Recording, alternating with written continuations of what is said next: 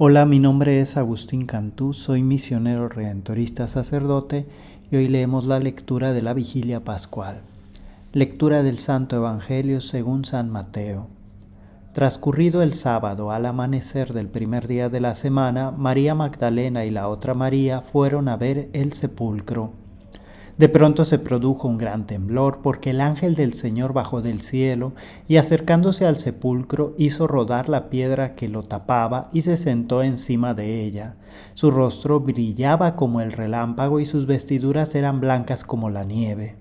Los guardias, atemorizados ante él, se pusieron a temblar y se quedaron como muertos.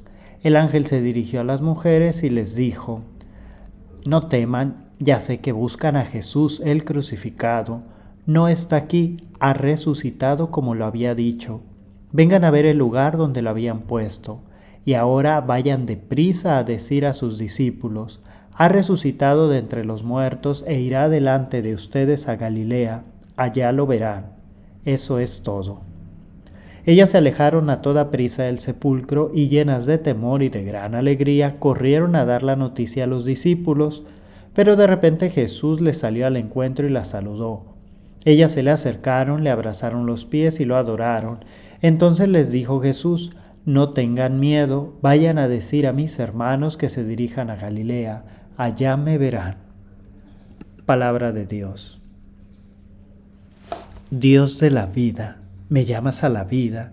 Lo sé, por mí mismo corro hacia la muerte, he sido engañado. Me han hecho creer que la vida se encuentra fuera de ti. Pero mi historia me grita que no es cierto. La vida se planta frente a mí. La vida brota de tu amor intenso sin límites hacia mí. No eres invasivo, Dios. Respetas la historia, mas te mantienes presente como una alternativa de mi existencia. Si abro los ojos podré contemplarte caminando a mi lado, susurrándome al oído cuánto me amas. Tu voz llega hasta mi interior más profundo, conecta con todo mi ser. Pero no me obligas. Aunque haga la guerra a mí mismo o a mi prójimo, tú permanecerás presente amándome eternamente. Deseas ver la mejor versión de mí mismo, pero nunca por imposición, sino optada por mí en libertad. Cuando te dejo actuar, tu obra me sobrecoge. Incluso esto no resulta indiferente a los demás. Es que ¿cómo es posible que el amor se haga presente con esta intensidad frente a esta realidad tan pequeña? Tu presencia limpia, purifica, sana, conduce hacia la vida. Sí, hacia esa vida que anhelo con intensidad y busco a cada paso. Ahora bien, por momentos te percibo y tengo miedo, porque sales fuera de mis conceptos. Tus aguas abrazan mi pecado, con tu amor abrazas y ahogas mi pecado, mostrándome que nada de mí te es indiferente. Y en otros momentos te veo tan brillante, porque mis ojos se quedan anonadados frente a tu obrar. Tus obras muestran un poder grande, una inteligencia tan inmensa que sale fuera de mis límites, de lo que considero mejor. Me sobrepasas con tus dones. Mis sentires sobre ti pueden ser tan diversos, inclusive contrastantes, pero en sí mismos me dicen: eres mi Hijo amado, deseo tu salvación. Te llamo a la vida nueva, te amo. Tu santa luz, tu santo espíritu me quieren conducir hacia el origen, hacia la comunión contigo. En el Hijo, muerto visiblemente y ahora resucitado, me ha sido revelado tu amor divino, ese que excede mi pensamiento y solo se comprende al abrir el corazón y el alma y recibirte libremente.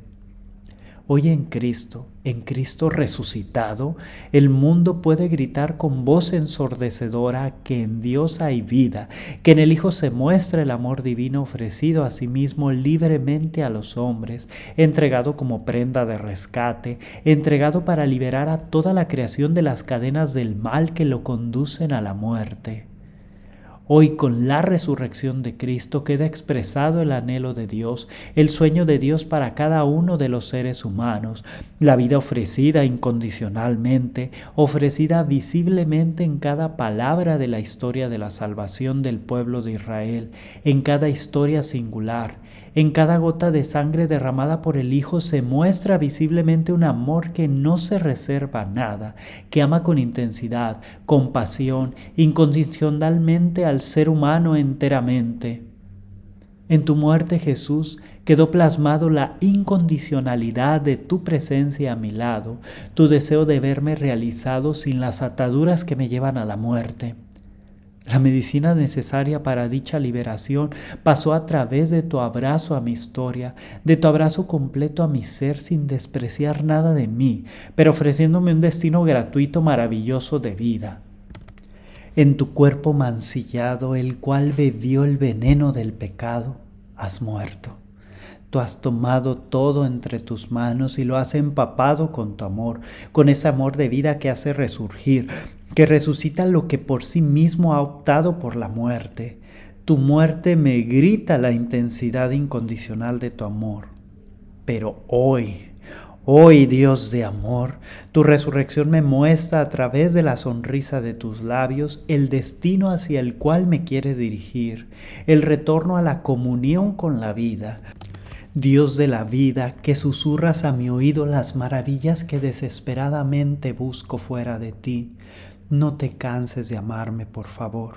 Yo no me cansaré de leer la historia de la salvación del pueblo de Israel. No me cansaré de leer nuestra historia de amor, la historia más pura que he podido vivir.